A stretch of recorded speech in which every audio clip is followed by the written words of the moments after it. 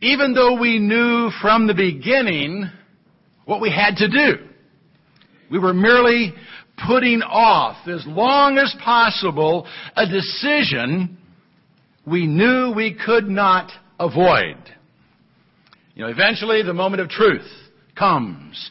The time when intentions and convictions have to be confirmed with a definite decision.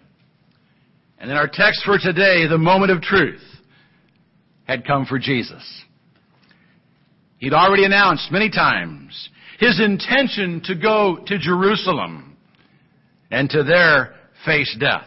He knew what he had to do. He knew what he had come to earth to accomplish.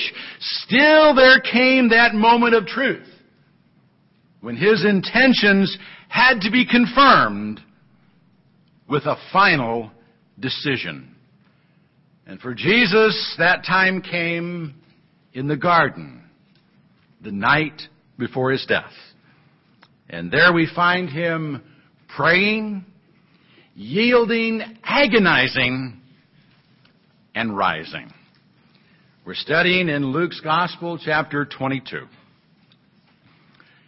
And he came out and proceeded, as was his custom, to the Mount of Olives. And the disciples also followed him.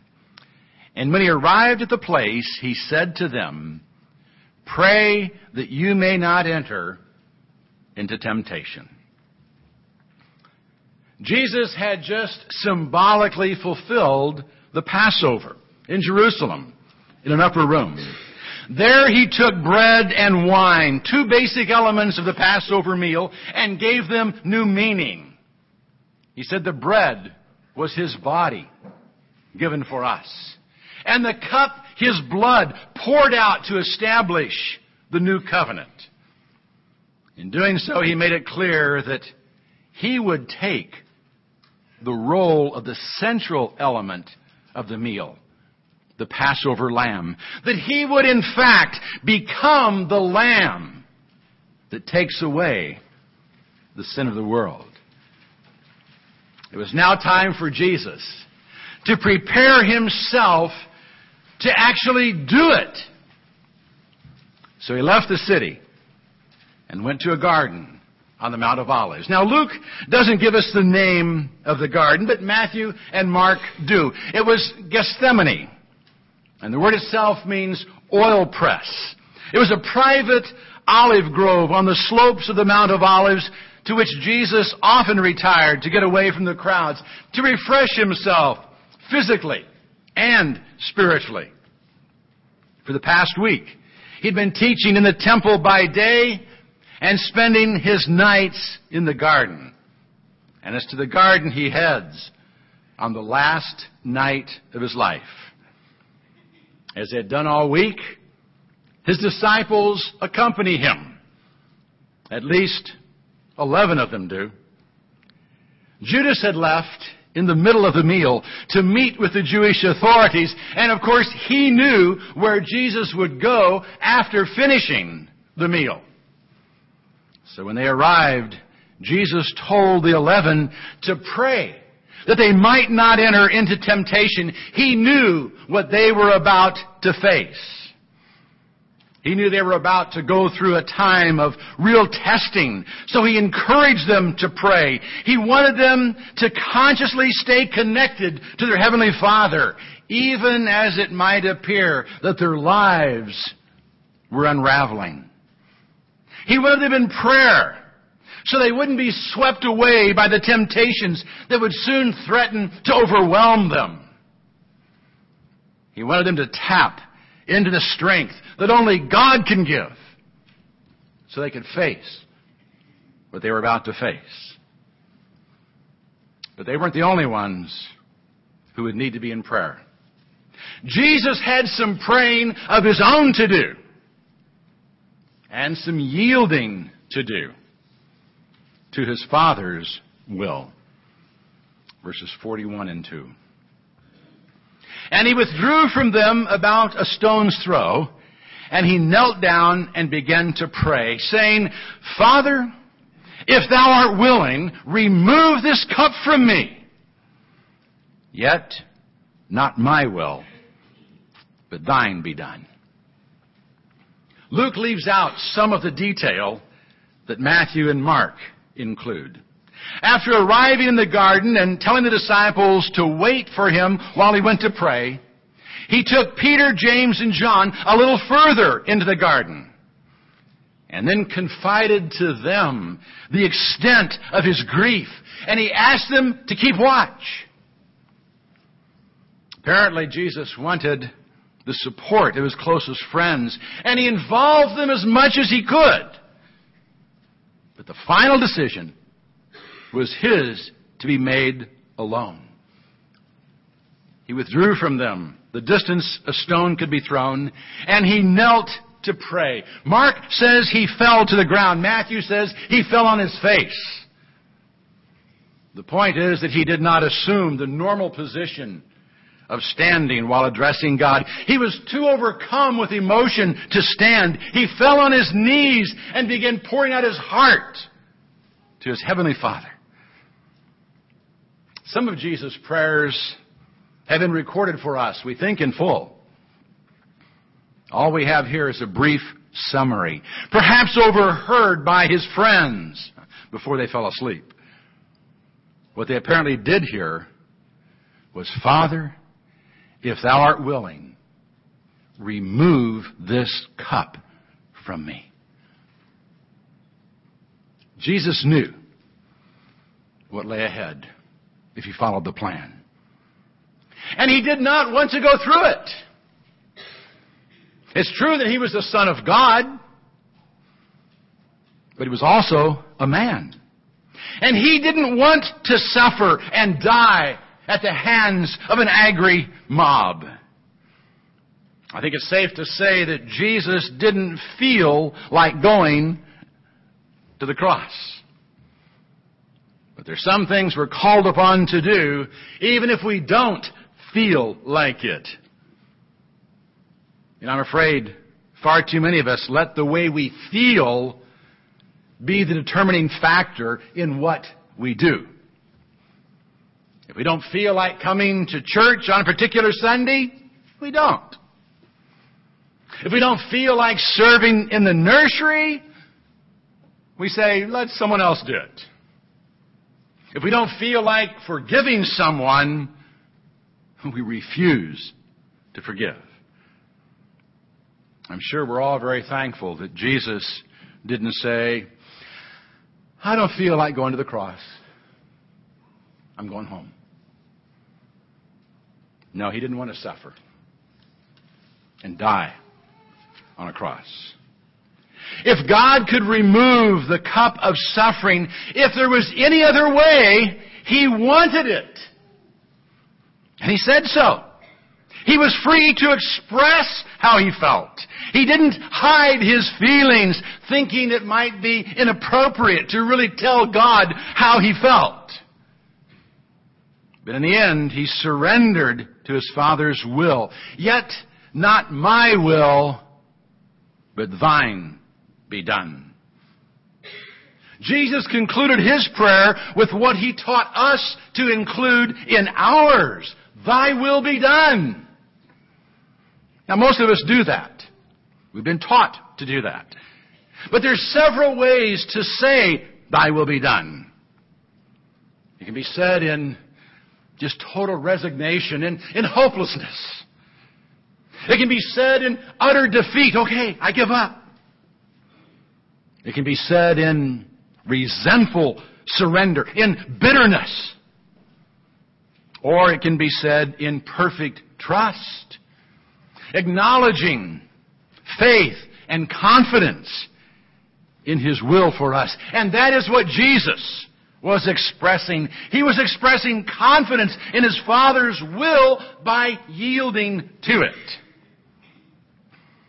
Still, it wasn't easy. Yielding never is. It wasn't easy, even for the Son of God, to yield to his Father's will. And we miss the point of Gethsemane if we don't see the agony our Lord experienced there. Verses 43 and 44.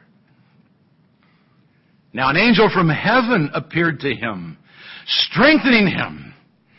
And being in agony, he was praying very fervently, and his sweat became like drops of blood falling down upon the ground.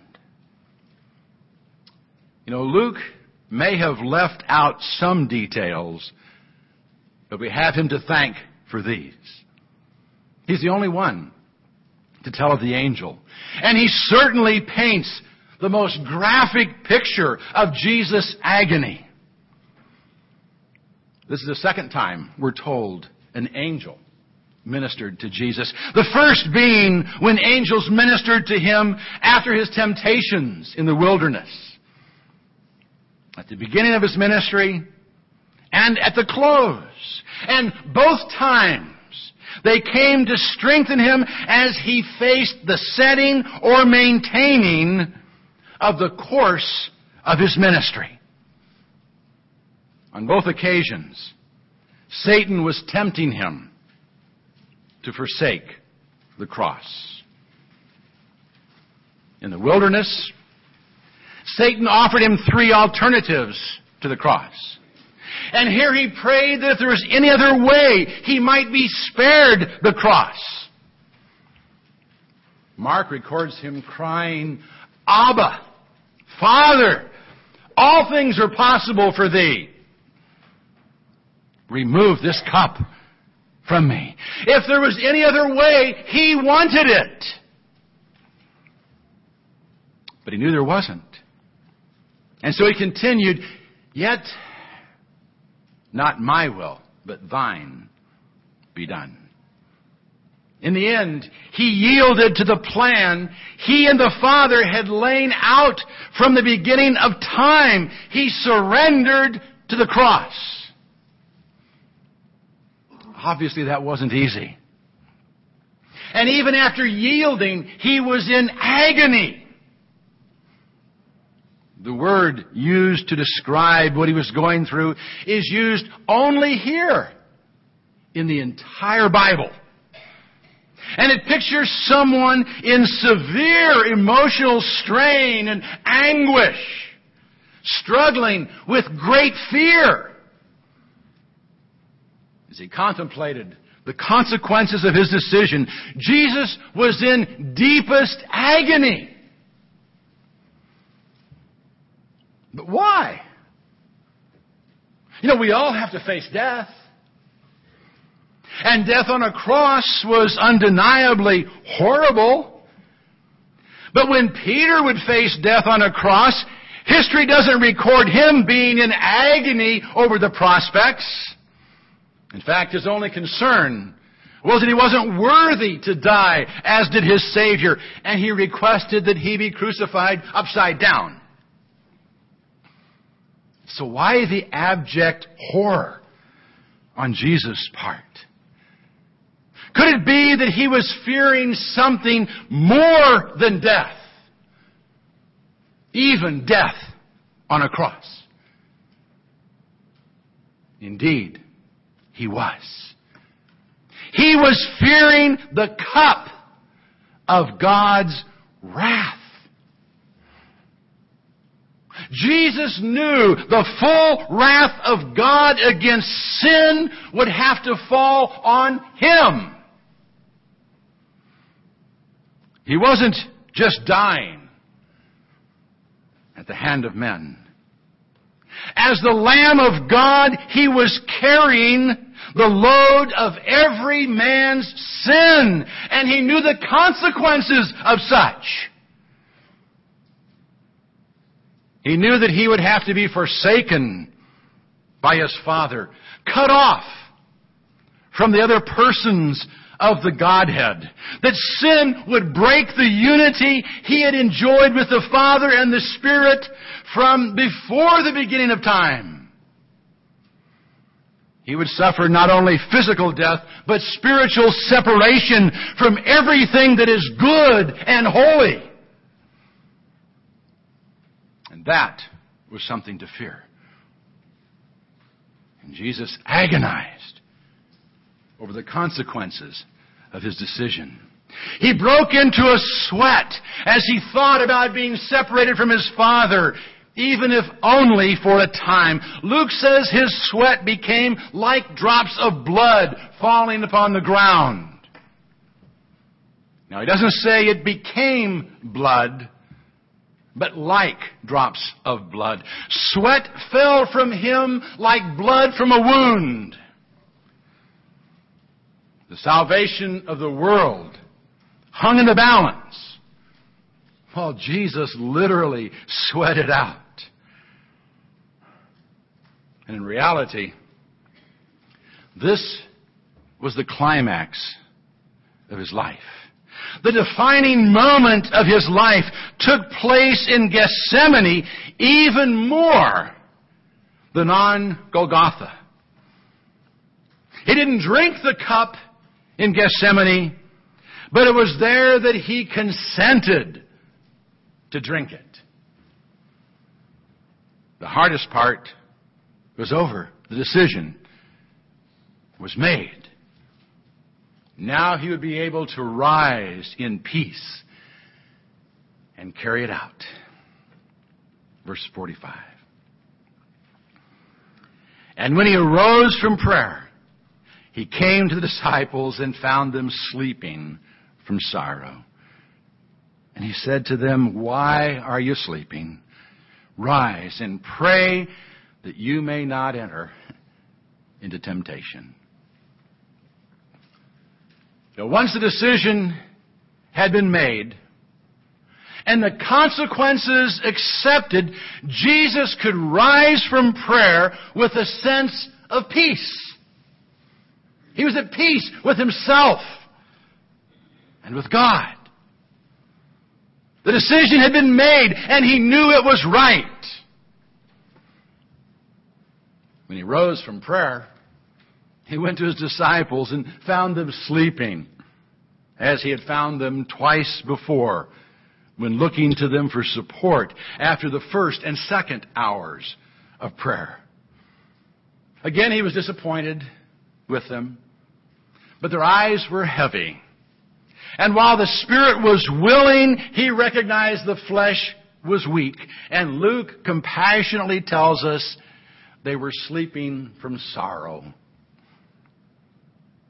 No doubt they had followed his initial instruction to pray that they might not enter into temptation, but they had fallen asleep before adequately preparing themselves for what lay ahead. So unlike Jesus, they couldn't rise from prayer in peace, but they had to rise anyway. And like the disciples, we must often rise from prayer before we are at peace about everything. So we keep on praying. After their failure, Jesus told them again, "Pray that you may not enter into temptation." He knew that they hadn't won the battle, nor found the peace that he had found in prayer. In fact, they weren't even ready to face the temptation to flee that would come soon, let alone the many trials and temptations they would have to face in the future. So, like us, they would have to continue in prayer. You know, Jesus knew what the future held for him. He simply had to make himself ready to face it. We don't know what tomorrow holds for us. So we keep on praying that we not enter into temptation, that we not yield to it, nor be sucked into it. And while we're not in a position today to make all the hard decisions we will be called upon to make in the future, we can decide now to yield to God's will. And His will for us and our lives has been made known in His Word.